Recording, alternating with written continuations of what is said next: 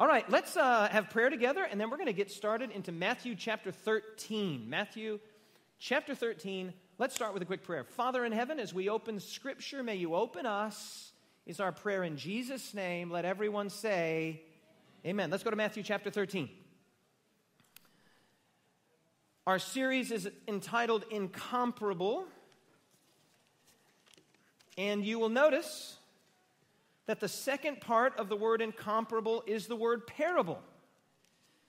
And today we are going to encounter in the Gospel of Matthew a number of parables that Jesus tells. Jesus' teaching was often characterized by parables, by sort of stories, simple stories, spiritual stories that were designed to illustrate a larger meaning. We're going to talk about why Jesus spoke in parables, and even today what some of the meanings of those parables were. So our series is titled Incomparable, and our presentation today, the sermon is titled, What's on the Side of Your Head? You might want to check. What's on the side of your head? So here we are in our ongoing series. We've talked about Jesus as son, check. Jesus as preacher, check. Jesus as healer, check. We've been through Jesus as leader, and we now begin this fifth chapter in the 7 chapters in the Incomparable series, Jesus as teacher. And in chapters 13 to 20, we're going to see that a major emphasis of Matthew's gospel is Jesus as teacher. In fact, here's a point you might find interesting. Matthew actually arranges his gospel around 5 discourses, 5 major sermons. The Sermon on the Mount is the first. Matthew chapter 10 is the sending out of the disciples. Matthew chapter 13 that we'll be in today. Matthew chapter 18 is another major series of parables, and then Matthew chapters 23 to 25. 5 large sermons, and Matthew organizes his gospel around these 5 sermons. You'll notice that 2 of those discourses, chapter 13, which we'll talk about today, and chapter 18 are in the teaching section, right? 13 and 18, and by far the majority of those passages, as you'll see today, revolve around the content of parables. Jesus regularly and enthusiastically taught in parables, and today we're going to ask the question, why? Why did he do that? Why speak in these kind of quasi-riddle stories? Why speak in parables? And today we're going to get to the heart of that, and then later Jesus as seer, and finally as conqueror. In chapters 13 to 20, this is the teacher section, Jesus is presented as a teacher. But he often teaches in a most unexpected way, a surprising way, an unanticipated way. Now, we're going to pick up several threads because when we get here to Matthew chapter 13, we are more or less at the fulcrum point of Matthew's gospel, right? There's 28 chapters in the Gospel of Matthew, and so we're coming now here to the real guts, the real content guts of the point that Matthew is trying to make in his gospel and that Jesus is trying to make in his ministry. We've been introduced to who Jesus is. Jesus is the Son. Jesus is a preacher. Jesus is a healer. Jesus is a leader. Okay, what did he have to say? What was it that Jesus said? Now, certainly up to this point, he's already said a great many things. The Sermon on the Mount was the longest discourse in the New Testament. But as we come into this teacher section, we're going to be introduced to Jesus as educator. He had something to say, and not only what he said, but the way that he said it will be instructive for us over the next several Sabbaths. And so we want to pick up several of those threads so that we can orient ourselves as to where we are in the shape of Matthew's gospel now that we're in chapter 13. Well, right at the end of Matthew chapter 12, join me there if you would, right at the end of Matthew chapter 12, or toward the end, I should say. It's actually right toward the middle. Verse 29, we find Jesus saying these words, "How can someone enter a strong man's house and plunder his goods unless he first binds the strong man and then he will plunder his house?" In many ways, this single verse and this single idea is the larger portrait of the whole of Jesus' ministry. Jesus has come to bind a strong man, to tie him up, and then to plunder his house. Up to this point in the Gospel of Matthew, chapters 12 and 13, that's what Jesus has been doing. He has bound the strong man. Now, just a question, church. Who do you think, in context, the strong man might be? It's Satan. Yeah, you might remember that just before Jesus says that you couldn't plunder a strong man's house unless you first bound him. Jesus was accused of being in league with Satan. Oh, he performs his miracles by being in league with Satan. He performs them by magical dark powers. And Jesus is like, wait a minute, that doesn't make any sense. If a kingdom is divided against itself, how could it stand? If I cast out demons by Satan, how could that kingdom be standing? I'm actually doing violence. I'm doing hostility to this kingdom of darkness. And so he says, look, if there's a guy over there and he's guarding his house and he's a strong man, you couldn't go plunder his house. You couldn't plunder his goods and possessions unless you first bound him. Well, in the Gospel of Matthew, Jesus has already bound Satan. Did you hear what I said? In the Gospel of Matthew, Satan is already bound. What would give me permission to say that textually? Does anybody have an idea? How could I say that?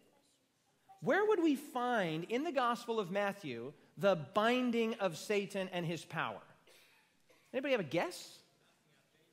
Okay, that's true, the casting out of demons. All the way back to Matthew chapter 4, where Jesus went into the wilderness for the purpose of being tempted, and he was tempted with Satan's main arrows, the lust of the flesh, choo, the lust of the eyes, choo, and the pride of life, choo. And in each case, Jesus effectively catches the arrow and then breaks it. Satan has no power over Jesus. He has been emasculated. He has been disarmed. He has been bound. He's bound. He's defeated. He does not have power. He doesn't have traction in the life of Jesus. And so what we see is Jesus then takes that power and he says to his disciples in Matthew chapter 10, hey, you guys go. Go from town to town, go from hamlet to hamlet and village to village and heal and cast out demons and restore because he's bound now. Jesus uses this fascinating illustration that you couldn't plunder a strong man's house unless you first bound him. And in the context and shape of Matthew's gospel, Matthew is saying, hey, look, the reason the disciples can do the stuff they're doing is Satan was bound back in chapter 4. He has no power over Jesus. The lust of the flesh, the lust of the eyes, the pride of life, and selfishness has no traction with Messiah. That's thread number one. The strong man is bound. Thread number two, and we've talked about this, is that many are pressing around Jesus. Look at Matthew chapter 13, verse 1. Matthew chapter 13, verse 1. Many are pressing upon him. On the same day, Jesus went out of the house and sat by the sea, and great multitudes were gathered to him, so that he got into a boat and sat, and the whole multitude stood on the shore. This was for both acoustic and practical purposes, right? You would know, perhaps, that sound transmits really well across water. And the crowds were so pressing that if you have a crowd of several hundred or even perhaps several thousand pressing upon Jesus, if he speaks, even if he yells, it would be difficult to carry beyond those that were immediately around him. And so he gets this idea, and it was acoustically brilliant. He says, look, push me out in the boat. I'll be here. Then we'll have this sort of speaker, this amphitheater of water that will carry my voice to the whole mass. Lots of people are following Jesus around. They think he's cool. They think he's approachable. They think he's available. They like that. But as we're going to see today, even though there are lots of people in the vicinity of Jesus, comparatively few are hearing Jesus. Number three, the ongoing use of fulfill. We've mentioned before that this is probably Matthew's favorite word.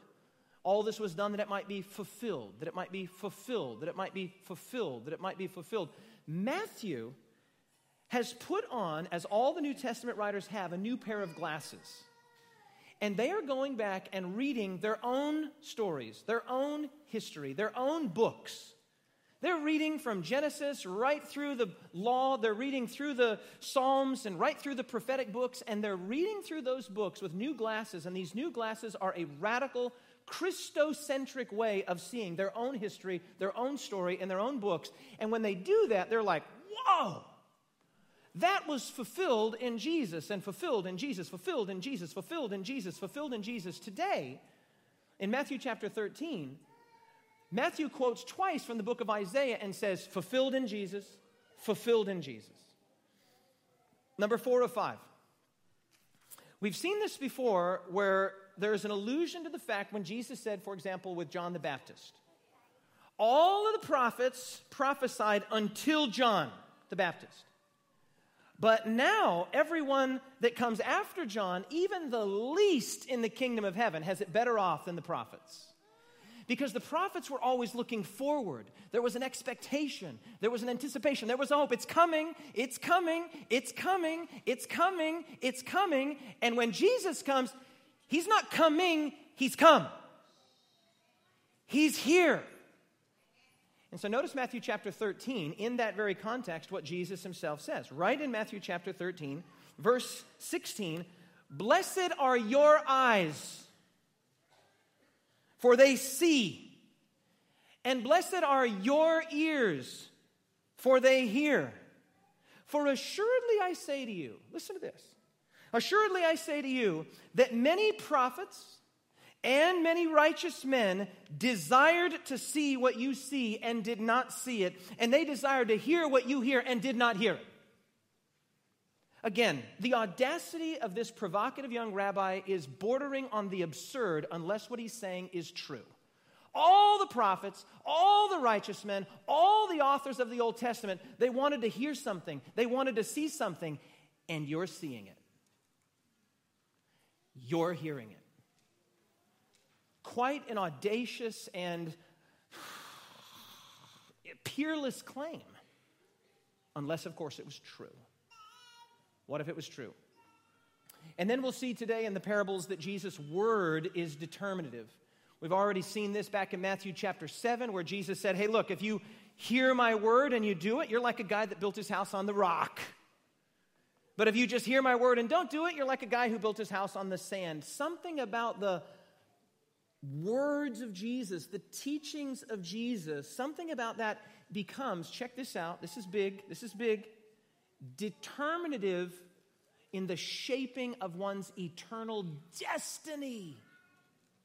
Who says that kind of thing? Who says that? Who says that the words that I am speaking to you will shape in a permanent fashion, will fix in a permanent fashion your eternal destiny? Who says that? Jesus did. Okay. A little bit more about the shape of chapter 13. Fascinatingly, chapter 13 is surrounded by conflict and rejection. In Matthew chapter 12, there's conflict with the religious leaders, and the Pharisees reject him. They reject him. They say, "Oh, this guy's demons. He casts out demons by the demonic power of Beelzebub himself." So there's rejection and conflict. When we come to the end of Matthew chapter 13, there's rejection and conflict not by Pharisees, but by Jesus' own people from his hometown of Nazareth. So when Matthew introduces chapter 13 with the major parables, some of the major parables of Jesus' ministry, he wants you to know that Jesus was regularly rejected and treated with hostility. He wasn't going as a hero from town to town and everybody's receiving him and everything is grand. The Pharisees and many of the first century Jewish sympathizers thought that Jesus was either troublesome at the most mild or dangerous at the worst. Number two, Jesus' family comes up at the end of Matthew chapter 12. The brothers and mother of Jesus are outside and somebody's like, "Hey, Jesus, your mom's outside and your brothers and sisters are outside. They want to talk to you." When we come to the end of Matthew chapter 13, Jesus goes to his hometown and begins to preach. And the people are like, "Hey, we know this guy. We know who this guy is. I know his sister. I went to school with his sister. This guy can't be all that great." So Jesus' family shows up in a really interesting way in Matthew chapter 13, this area. And then finally, at the end of Matthew chapter 12, you might remember the Pharisees are like, "Okay, show us a sign. Show us a sign and we'll believe you." And Jesus is like, I'm not a magician, mate. I'm not performing. I'm not pulling a rabbit out of a hat. There will be a sign. And the sign will be the sign of the prophet Jonas. For as Jonas was 3 days and 3 nights in the belly of the great fish, so the Son of Man will be 3 days and 3 nights in the heart of the earth. I'm not here to perform magic tricks to keep you happy. And at the end of Matthew chapter 13, Jesus goes to Nazareth, and Scripture says he could not do any signs because the people didn't believe. So here's Jesus kind of in this whirlwind, this vortex, conflict, there's family pressures, there's this clamoring for a sign, and all the while, Jesus is not he's not a very good Messiah. Not by first century standards and expectations. He's not acting like a Messiah. He's not carrying himself like a Messiah. He's not speaking like a Messiah. Like he's not a very good Messiah, this guy. In fact, what we encounter in Matthew chapter 13 is this riddle-telling preacher. So let's talk about some of those riddles, shall we? A theme in each of these 7 parables, and we're not going to go through all of them in any detail. That's not the purpose of today's presentation. It's to set them in their larger context within the Gospel of Matthew. But in each of these parables, and let's just look at what the parables are. So if you've got Matthew chapter 13 in front of you, the first is the parable of the sower. Okay, that goes down all the way to about verse 24. Then we have the parable of the wheat and the tares, which goes down to verse 30. Then we have the parable of the mustard seed, followed by the parable of the yeast or the leaven. And then the last 3 are the parable of the hidden treasure, the parable of the pearl of great price, and then finally the parable of the dragnet. 7 parables. And as I studied through and read through these parables, I didn't get this from a commentary. I didn't get this from some program I watched. In fact, this is going to become a major point of emphasis today. I did something that is really old-fashioned. I read the Bible. It's crazy, I know. I read it, and I read it over and over again. And then I kept reading it, and I kept looking at it, and I kept reading it, and I kept looking at it. I kept thinking, what's going on? What is the theme? What's the point? Is there any binding agent or any commonality or thread that binds these parables together? And you know what? The Lord Jesus said, there is something, David. Here it is. And I didn't read it in a commentary. I didn't read it in a book, and I didn't watch it on a sermon. God showed it to me, and I'm going to show it to you. And maybe you, in your study, because next week's going to be 14, this is really easy to understand. Then the next week will be 15, then 16. You see the pattern? Then 17. Maybe you, in your weekly study, could come up with something in 17 or 18, and you could even send me a text, or you could send David a text, or Jared a text, or an email and say, hey, look, I was studying it, I came up with this. And maybe it would be something,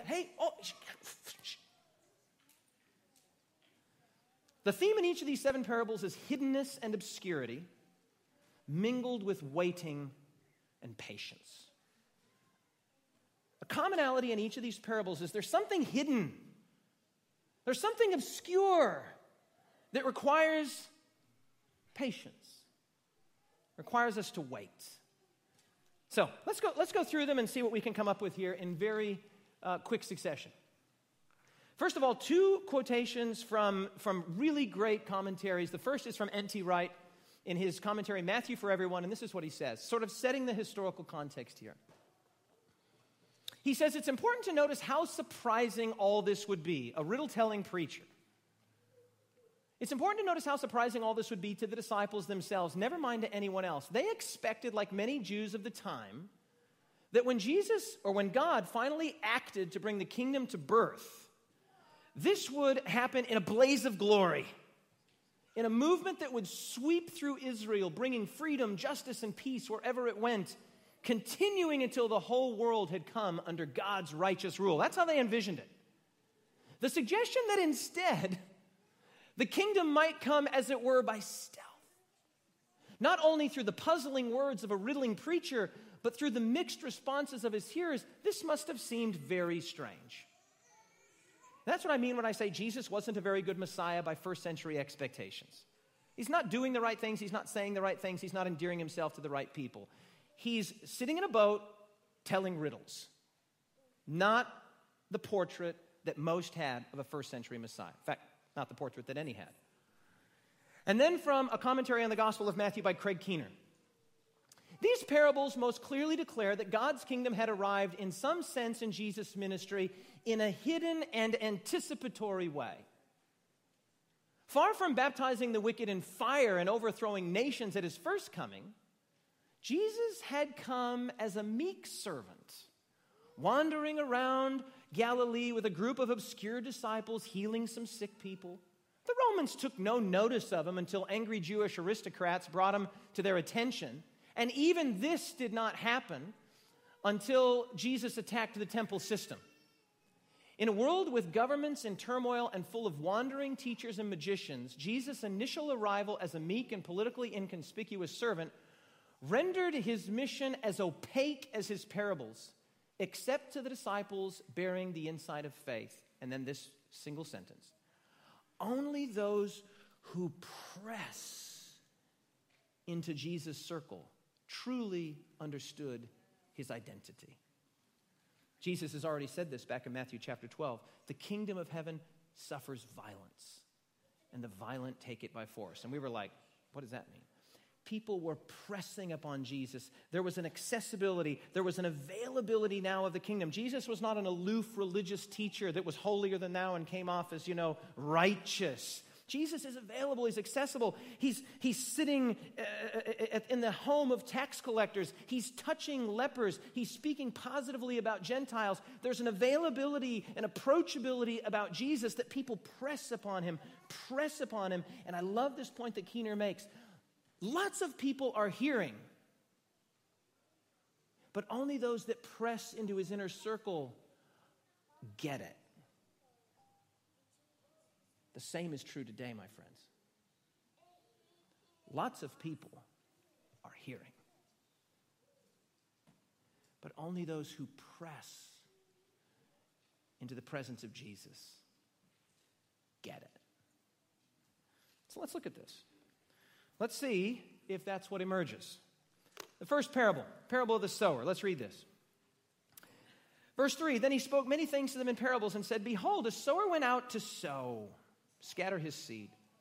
And as he sowed, some fell by the wayside, and the birds came and devoured them, and some fell on stony places where they did not have much earth, and immediately they sprang up because they had no depth of earth. And when the sun was up, they were scorched because they had no root. They withered away. And some fell among thorns, and the thorns sprang up and choked them. But others fell on good ground and yielded some crop. Some 100-fold, some 60, some 30. He who has ears, let him hear. That's why the sermon is titled, What's on the Side of Your Head? Just checked mine. Might want to check yours. I have ears. Jesus says, he who has ears. That is, as near as I can discern on a quick look, all of us in this room. Now, some of you ladies have hid your ears with your hair, but I presume they're still there. He that has ears, let him hear. Well, the disciples are like, what? Verse 10, the disciples came to him and like, why are you doing this? Why can't we just go chop the heads off the Romans? Why are you talking in riddles? You can sense the frustration of the disciples. This is not the expectation.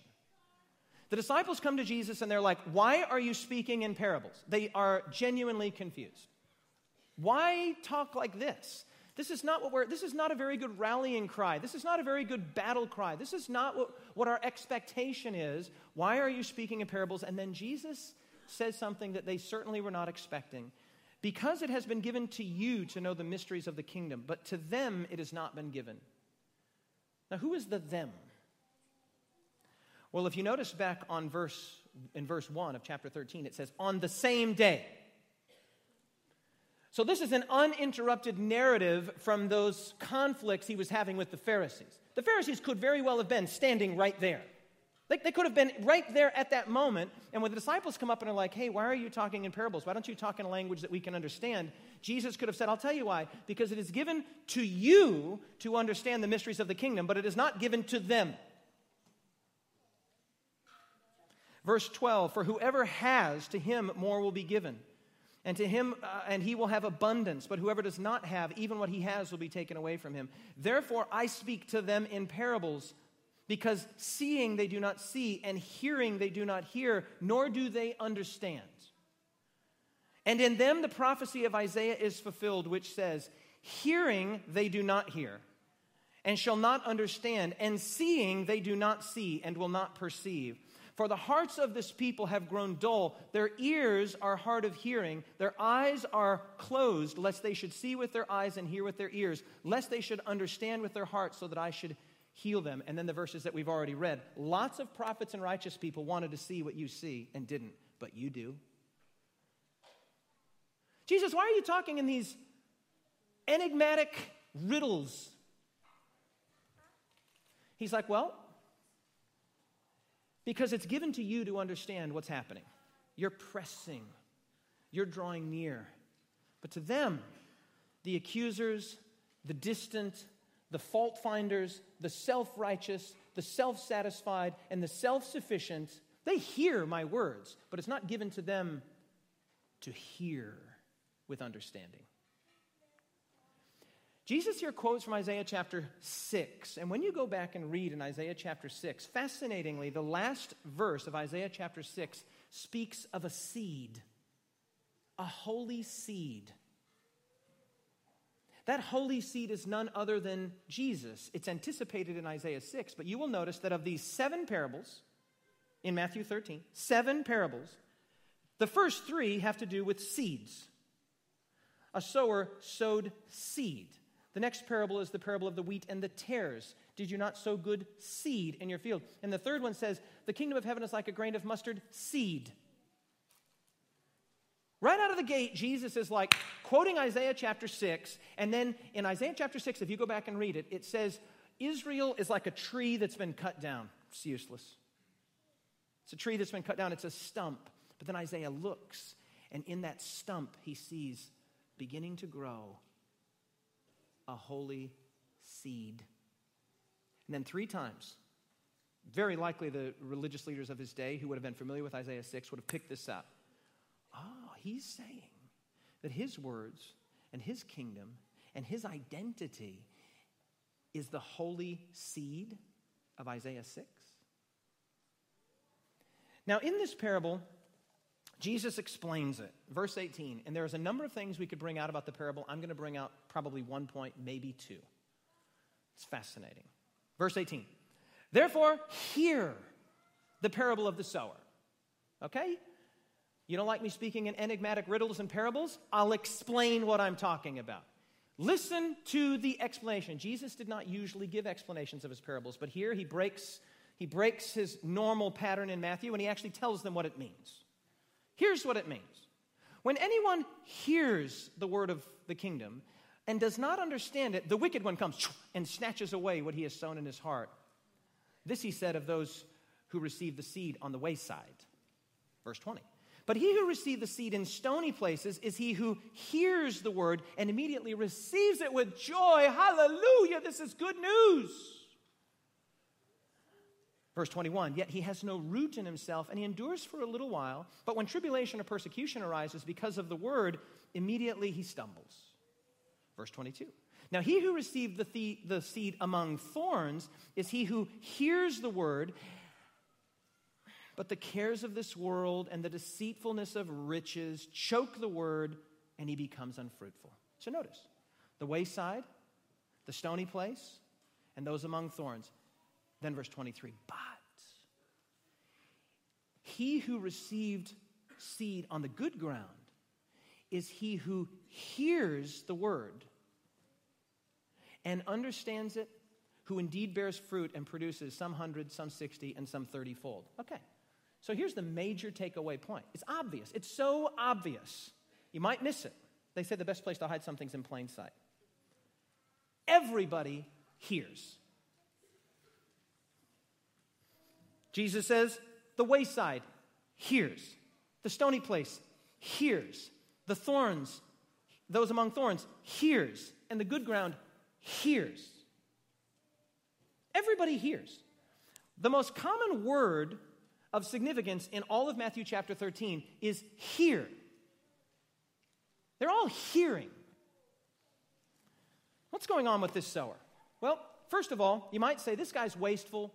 He's prodigal because he sows his seed widely and indiscriminately.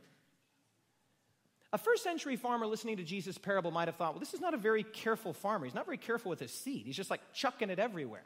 He's like throwing it there and throwing it there. But I love this because Jesus is saying, man, I'm here. I'm going to spread this seed wherever, to whoever, however I can. I'm going to throw it everywhere. Even the places that look promising, the places that don't look promising. I'm going to throw my seed to Gentiles. I'm going to throw my seed to religious leaders. I'm going to cast my seed upon the profligate. I'm going to cast my seed upon the religious outsiders. I'm going to cast my seed on tax collectors. I'm even going to cast my seed upon some Jews. I love this idea. It's the prodigal nature of God. He's just spreading it everywhere, hoping that some will fall in the right place. God is not the determiner of where the seed lands. As Jesus unfolds the parable, the determiner of the response of the determiner of the way that the seed takes root in the soil is not only hearing, but hearing with understanding. In other words, it's up to you and to me what kind of soil the seed falls upon. But Jesus' overriding point cannot be missed. Everybody hears. Everybody hears. But only those on good ground hear with understanding and then bear fruit. So the sower sows his seed widely and indiscriminately. The good news of Jesus is for everyone. Can the church say amen? This is why we are urging, imploring, begging, cajoling, just about everything short of manipulating, you to invite people to come and hear about Jesus. That's a pretty good idea for a church, don't you think? Maybe we should be here creating opportunities for people to hear about Jesus. What do you think? Amen. It's crazy. It's wild. It's radical. Let's tell somebody about Jesus. Bam. Better parenting, better marriage, better mind, better health. Okay? The good news of Jesus is for everyone. Everyone hears in this parable, but only one understands and acts appropriately. Okay? Notice the next one. The next parable here. Excellent. The parable of the wheat and the tares. And I'm actually not going to read through all of this because many of you would have heard this before, the parable of the wheat and the tares. This is the second of the 7 parables. I'll just quickly review it. A guy sows good seed in his field. The next day, weeds come up. The laborers are confused about the presence of weeds. And they're like, hey, we thought we sowed good seed in the field. Where'd the weeds come from? And then he gives this simple response: an enemy has done this. No responsibility for the presence of the weeds. This was not uncommon, by the way, in the ancient, in the time of Jesus, in the ancient world, to purposefully sow weeds in somebody else's. If you had a feud with them or if you had hostility toward them, you could sow weeds into their crops. So Jesus is like, I didn't do that. That was sown by somebody else. An enemy has done this. Now go to verse 31. Jesus here tells the parable of the mustard seed. Well, actually, before we do that, let's look at what we've got up here. Jesus didn't employ his many parables for intellectual reasons, but moral ones. I tweeted this week. That's why I put the little tweet symbol up there for you. Jesus is not telling parables in order to stretch the intellectual faculties of his hearers. He's not like, hey, do you want to hear a joke? Hey, do you want to hear a riddle? See if you can figure this out. That's not what he's doing. Jesus is telling parables for moral reasons. Because in order to sort of get to the heart of the parable, in order to get to the heart of the riddle that's being told, you have to think about it. And in thinking about it, you'll probably be alone. And you'll be sitting there with your own thoughts and your own situation and your own experience. He is trying to arouse a moral response from those that are hearing the parable. He's not just telling funny stories or interesting stories. He wants to elicit a moral response. Second tweet. Jesus' teachings are not so much intellectually complicated as they are morally challenging. This is not hard to understand. When Jesus tells us what it means, the first guy is the one that he hears the word and the enemy comes and snatches it away. That's not hard to understand. This has happened to every one of you. It's happened to me. I've heard some great idea. I've heard some great sermon. I've read some great book. I've seen something in Scripture, and then all of a sudden it's snatched away from me by some modern distraction. It's gone. Happens. That's not hard to understand. The second one is the one that receives it with joy. They're really passionate about the word. This is so great. This is so awesome. This is so amazing. But as soon as a little tribulation, a strange look, a little bit of persecution comes, a little bit of you being on the outside of the in crowd, and all of a sudden you're like, you downplay your religious experience. Every one of us in this room has done that. No point in pretending. Every one of us in this room has been tempted and has given into the temptation to hide our religion in various contexts and in various circumstances because we feared what people would think about us or what they would say about us or to us. This is not rocket science to figure out. And the last one, he says, the one among thorns are people who love the word, but man, they love money more. And they love stuff more, and they love shiny widgets and gadgets more. That would be many of us in this room. I can illustrate that, by the way, and I told this to the kids, the young people in the Sabbath school. Said, you spent hours looking at your phone this week. It's a guarantee. Or your iPod or your iPad. You spent hours looking at this. How much time did you spend looking at this? You might love this, but this chokes it away. And I have a little piece of advice. I give it to the young people. I'll give it to you as well. Do not read your Bible on a phone. It's a bad idea for a few reasons. First of all, studies have consistently shown that it is not possible to maintain the same level of intellectual depth looking at a phone because, first of all, the medium itself does not lend itself. It's a light. It's a shining light. But to make matters worse, oh, look, I got a text. Oh, look, there's an Instagram photo. Oh, somebody sent me an email. Oh, you cannot maintain the level of depth, of thinking, and of attention that you need in order to understand Scripture by looking at a phone. So my advice to you, do not read Scripture on your phone. Get one of these. I know it's old-fashioned. It's kind of crazy. It's a little wild. Paper. And read it paper. This happens to us. So when Jesus tells these parables, he's not trying to bend. Whoa, Jesus is so smart, dude. He blew my mind. That's not what he's doing. What Jesus is saying is, are you among thorns? Are you on stony ground? Are you by the wayside? He is trying to elicit a moral challenge to you, not just to titillate your intellectual sensibilities. That's why he's speaking in parables. In God's system of education, understanding follows obedience more than the reverse. Let me explain that. We have sometimes tricked ourselves into thinking, well, when I understand that better, I'll do it. Oh, man, we've done this. Well, let me study that out, and then maybe I'll do it. I had some people saying to me, hey, that sermon he preached last Sabbath, I'd never heard that before. I was raised a Seventh-day Adventist. I never heard that before. I say, well, I'm sorry to hear that. I'm sorry that you managed to be a Seventh-day Adventist and attend Seventh-day Adventist schools and churches, and nobody taught you that you keep Sabbath by resting and giving rest. I'm sorry that happened, but I'm going to tell you something. A really cool thing happens. Check this out. When you obey God, watch this, understanding follows. When you do the right thing, you become smarter. You become wiser. Understanding follows obedience. But many of us, we want to stand over here and say, well, I would need that explained to more satisfaction before I'd commit. God's like, no. You commit. You make the moral jump. You make the moral step, and the intellectual will follow. People are not unconvinced about Jesus. They are unpersuaded about the moral claims that Jesus makes on our life. People aren't like, well, I don't know. I need to learn more about Jesus. I need to learn more about the Gospels. You and I do not lack the intellectual faculties to grasp what Jesus is saying. Jesus is like, listen to what I say and do it. I'm having trouble understanding that, Jesus. I need to get my PhD in systematic theology. No, you don't. I don't have a PhD in systematic theology, and you don't need one either. All you need is a paper Bible and eyes and ears.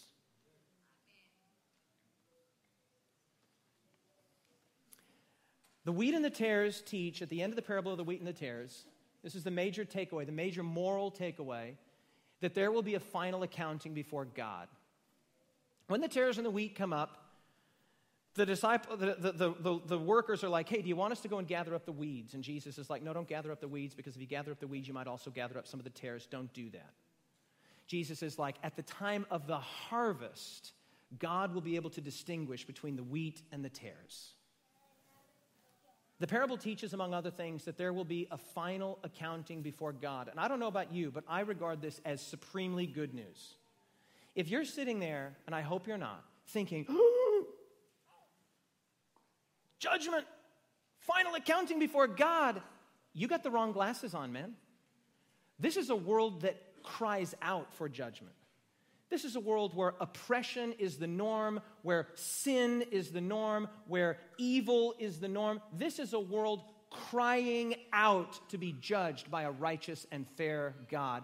And we, just as in Old Testament times and New Testament times, should not be like, oh, judgment, I'm afraid. We should be like, Lord, please judge the earth and judge me. We want God to come and start making right decisions. And the parable of the wheat and tare says he's going to do that. And sure, it's a little scary because God knows your internet history, and God knows how you spend your money, and God knows what you do with your thoughts, and God knows how you speak, and God knows how you spend your intellectual energies. That's a little scary. But not really. You give your life to Jesus, man. The gospel is true. God forgives. God invites. God woos. God saves. Can somebody say amen to that?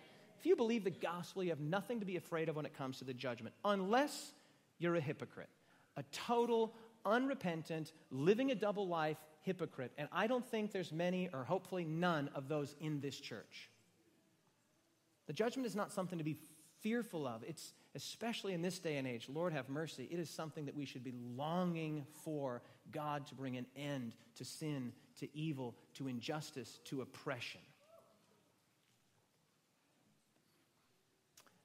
The parable of the wheat and tares also teach that things are not always as straightforward as they first appear, and that is true. Hey, do you want us to go and gather those up? No. You'll get it wrong. There are people in this room that I have misjudged.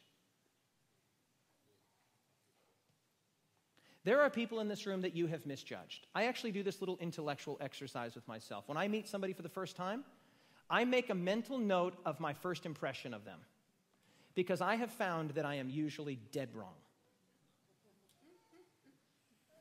Right? Things are not always what they appear to be. And I tweeted this just this last week, and it was hugely popular. Check this out. Everything and everybody has a context. You are in no capacity to judge somebody else exhaustively. We can analyze, we can evaluate, we can make critical thinking decisions, but everybody, the drug addict, the abused and the abuser, the gossiper, everybody and everything has a context, the details of which are known fully only by God. In light of that, my advice to you is be merciful and hopeful. Assume the best. You might be ready to pluck up a weed out of the church. Could be wheat. Conversely, there could be what looks to be a big, beautiful, beginning to grow, lovely piece of wheat that could not turn. Jesus is like, I'll sort that out. Let me sort that out. Let them both grow together. That's not your business. You let me sort that out. Let them both grow together until the harvest, and I'll sort it out.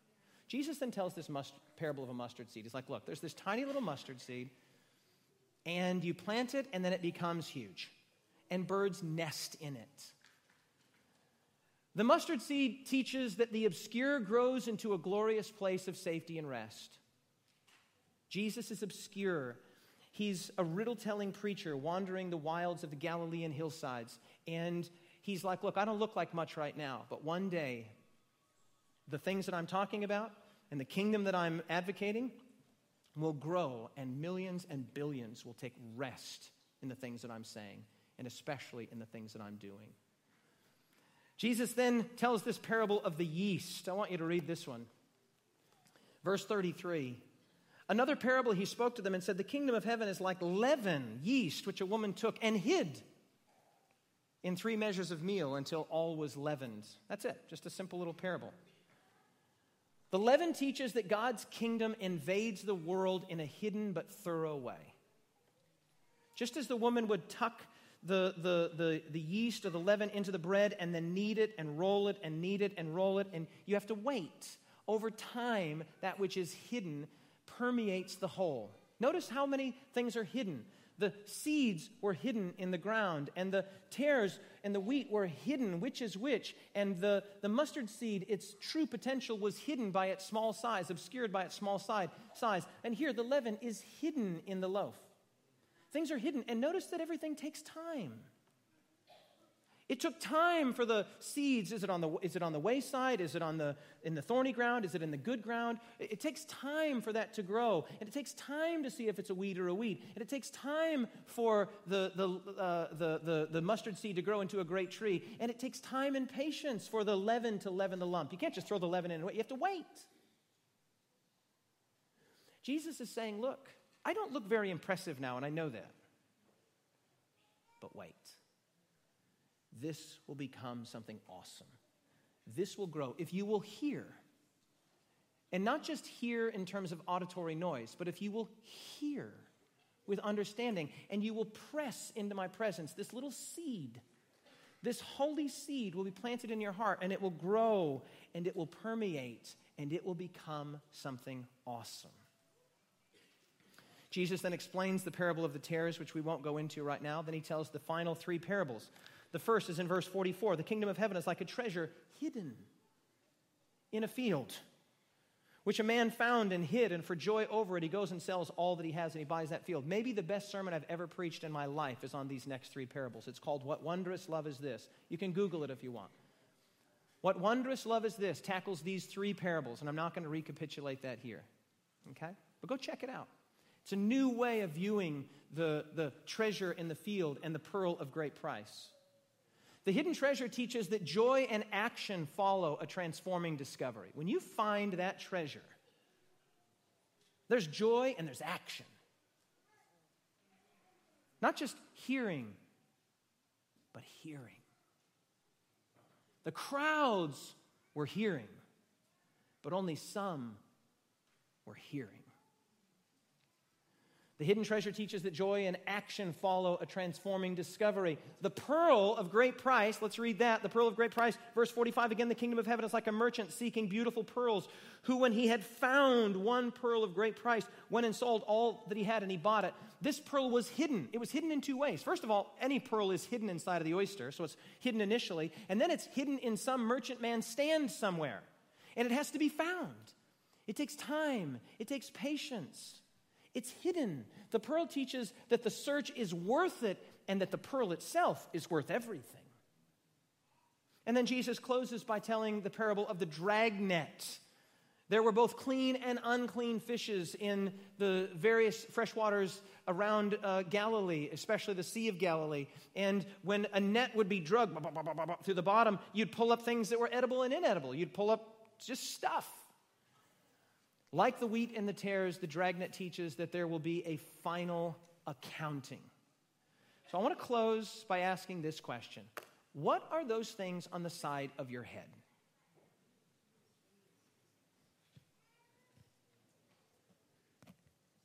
They're ears. And Jesus says, if you have ears, hear. Not just a casual acquaintance with Jesus. Oh, yeah, Jesus. Yeah, me and him, we're cool. We're cool. Yeah, Jesus. Do you read his word? Do you minister? Do you tell people about Jesus? That guy you're cool with? Oh, yeah, I'm cool. Do you pray? And I don't mean like, God in heaven, thank you for this day. Amen. I mean, pray. What are those things on your head? Jesus was actually being a little cheeky here because he knows that everybody that he's talking to has ears. But he says, hear. Hear. There's an irony in me explaining to you what the parables are about. Jesus understood there was an irony in him explaining to the disciples what the parables were about, which is why he didn't usually do that. He said, this is not just an intellectual challenge. This is for you. Go think about this. Go look in the mirror and ask yourself about the leaven.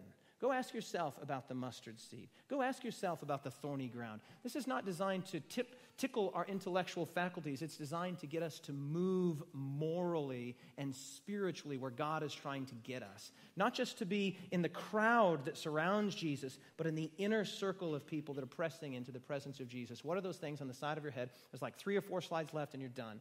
I want to say this to you, church. You don't have time to not pray and study and do. You don't have time to not study. Your Bible. Your Bible. And if you don't know how to study your Bible, come and talk to me and I'll show you. It's really simple. I'll teach you how to study your Bible. That's an open invitation. Fairly good invitation, I'd say. We run growth groups, and I've had dozens and dozens of people come to our growth groups, and we have a great time there. But maybe that doesn't suit your schedule. You want to schedule an hour with me? I'll be away for the next few weeks in the U.S., but if you want to schedule an hour with me when I come back, I'd be happy to sit down with an hour or two and teach you how I study the Bible. I'd love to. It'd be an honor to do that. So if I'm saying to you, you don't have time not to study, and you're sitting there and legitimately saying, I don't know how to study, I will try to show you what I do. And I think it'll be a real blessing to you. That's an open invitation for anybody in this room. And if we get enough people to do it, we'll just do it on Sabbath morning. Or we'll do it on Friday evening. I don't care. I make myself available for that. But you don't have time to not study. And you don't have time to not pray. And neither do I. And you don't have time to not do the things that Jesus asks us to do. Jesus is not just a cool guy to have as an acquaintance. He is Messiah. He is Lord. And He is Savior. This is how Keener said it in his commentary. Only those who press into Jesus' circle truly understand His identity. There's going to be a lot of people that are affiliated with Jesus. But there's going to be some who are intimately connected to Jesus. And there is a giant difference. Everybody's hearing, but only some are hearing. And my prayer is that every person in this church would be hearing. And not just on Sabbath morning, and not just in Sabbath school, and not just in growth groups, and not just in the Better series, but in your own closet, in your own room, with your own Bible, on your own knees. In fact, I went over and did a devotional this week, close on this, went over and did a devotional this week at TVAC. They just finished an amazing week of prayer that Boris Jovanov did, and by all accounts, it went outstanding. And Pastor Marty Bernard said to me, Chaplain Marty Bernard said to me, hey, look, it'd be great if you could give the kids something to, where do they go from here? Okay, they've had this great spiritual high. There's been an awesome experience. They have had more decisions, more responses over at Tweed Valley Adventist College to Boris's preaching and to the Spirit working through Boris than they have in a long time. And they were just thrilled about all these decisions. It's like 60% of the students made decisions for Jesus. Can somebody say amen to that? That's just awesome. So Marty was like, hey, look, why don't you come and tell us where do we go from here? Lots of people have made decisions. Lots of people have either responded to Jesus for the first time or they've recommitted their lives. Where do we go from here? And so I came up with an acronym one day when I was out riding my bike. And I'm going to share it with you. Growth. This is how you grow. This is how you hear. This is how you do. Number one, you want to grow? You've got to get on your knees. Your knees. You spend very little time on your knees. Most of your life is spent either in this position, or this position. That's your life in 3 positions. So it's rare that you're on your knees. Now, some people might be here. You have somebody that does silicon or tiling or something. You know, Greg might spend more time on his knees than the rest of us. He's a little more holy. But for most of us, you're on your knees for the most part, unless your vocation requires it, when you're praying. Prayer is not posture, but posture creates an attitude. It alerts us to the fact, man, God is big and I'm humbling myself before Him. So you want to grow, you want to hear, get on your knees. And maybe you've heard me say this before, but I'll say it again. If you don't have time in the morning to pray, what you do is you take your shoes, your shoe that you were going to use the next day, whatever shoes you were going to wear the next day. So it's Monday morning, you got to wear your shoes. What you do is you take your shoe and you toss it under your bed. So the next morning you're going to get up, you're going to be eating your cereal, you're going to be like, oh man, where are my shoes? You're going to remember, oh, they're under the bed. Well, you're going to have to get down on your knees to get that shoe out, and while you're down there, just pray.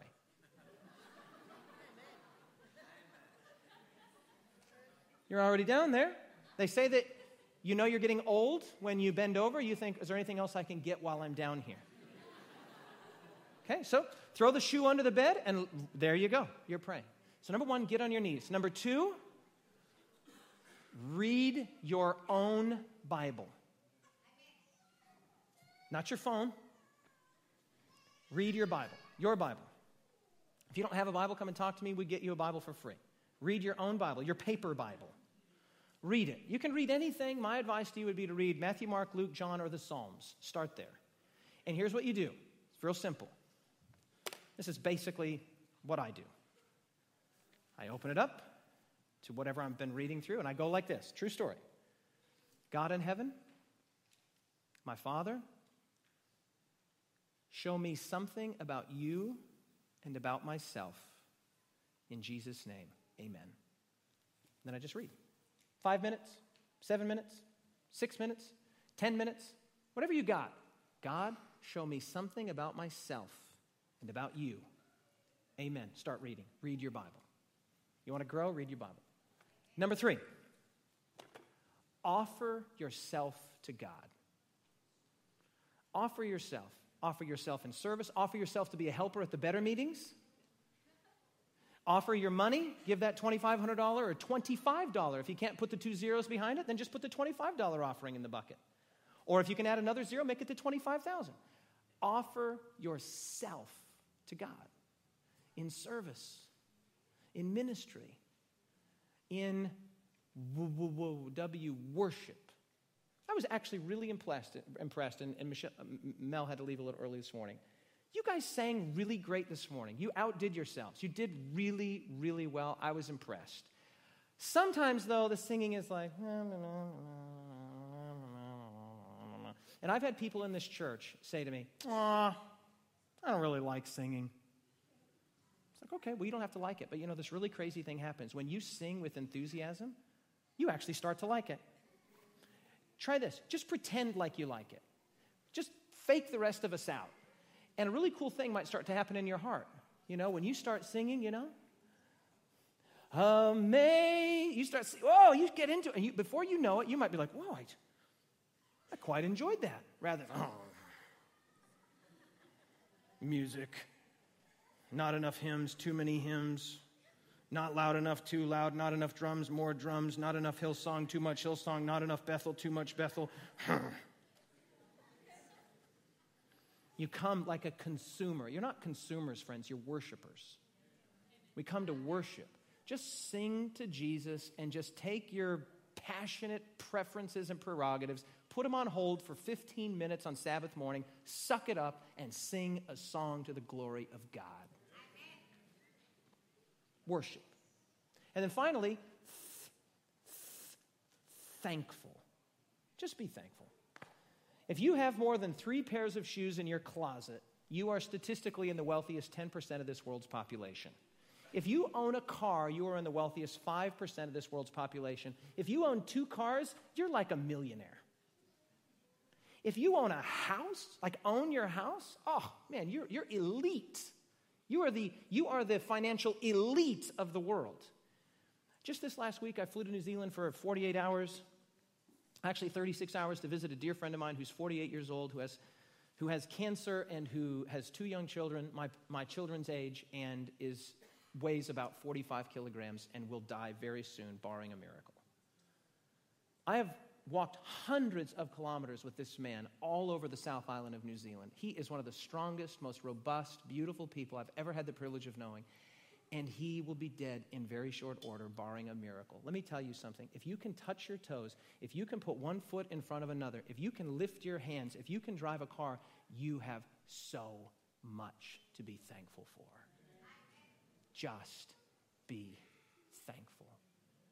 Get on your knees, read your Bible, offer yourself, worship your God, and be thankful. And you will not only hear, you will hear.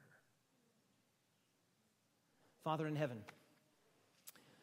we don't want to just hear like those that were affiliated, those that were on the outside, those that were around Jesus.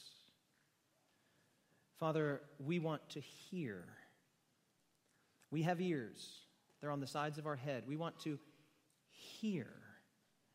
In this cacophonous, materialistic, sensual world that is drawing us away with its flashing lights and its exciting shows and its great, exciting new movies. Father, we want to hear about what really matters the most. I pray, Father, that the mustard seed and the leaven and the pearl and the treasure and the seed, though they be small and hidden, that they would lodge in our hearts, that they would lodge in our lives, that they would lodge in our families, that they would lodge in our checkbooks, that they would lodge in our phones, that they would lodge in our computers, that they would lodge in our attitudes, that they would lodge in our workplaces, that these things would lodge in our lives and would begin to grow and silently, mysteriously invade our whole life. Father, we don't want to be satisfied to be mere hearers. We want to be hearers. To hear, to understand, to respond. This is our prayer in Jesus' name. Let everyone with ears say, amen. God bless you all. Happy Sabbath. Hey, greetings from beautiful and sunny Kingscliff, Australia. I want to take just a moment of your time, first of all, to thank you for tuning in, watching the program. I trust it was a blessing to you and your soul, drawing you closer to God and His will for your life. I also want to let you know that we are planning a significant expansion of our existing media ministry here at the Kingscliff Church. To find out more about this expansion and how you can get involved, go to bringitkingscliff.com. You can go either to the homepage or to the Our Gifts page to find out how you can come alongside us and support, not just with your viewership, but also financially and with your prayers. Hey, thanks again so much for watching, and take care.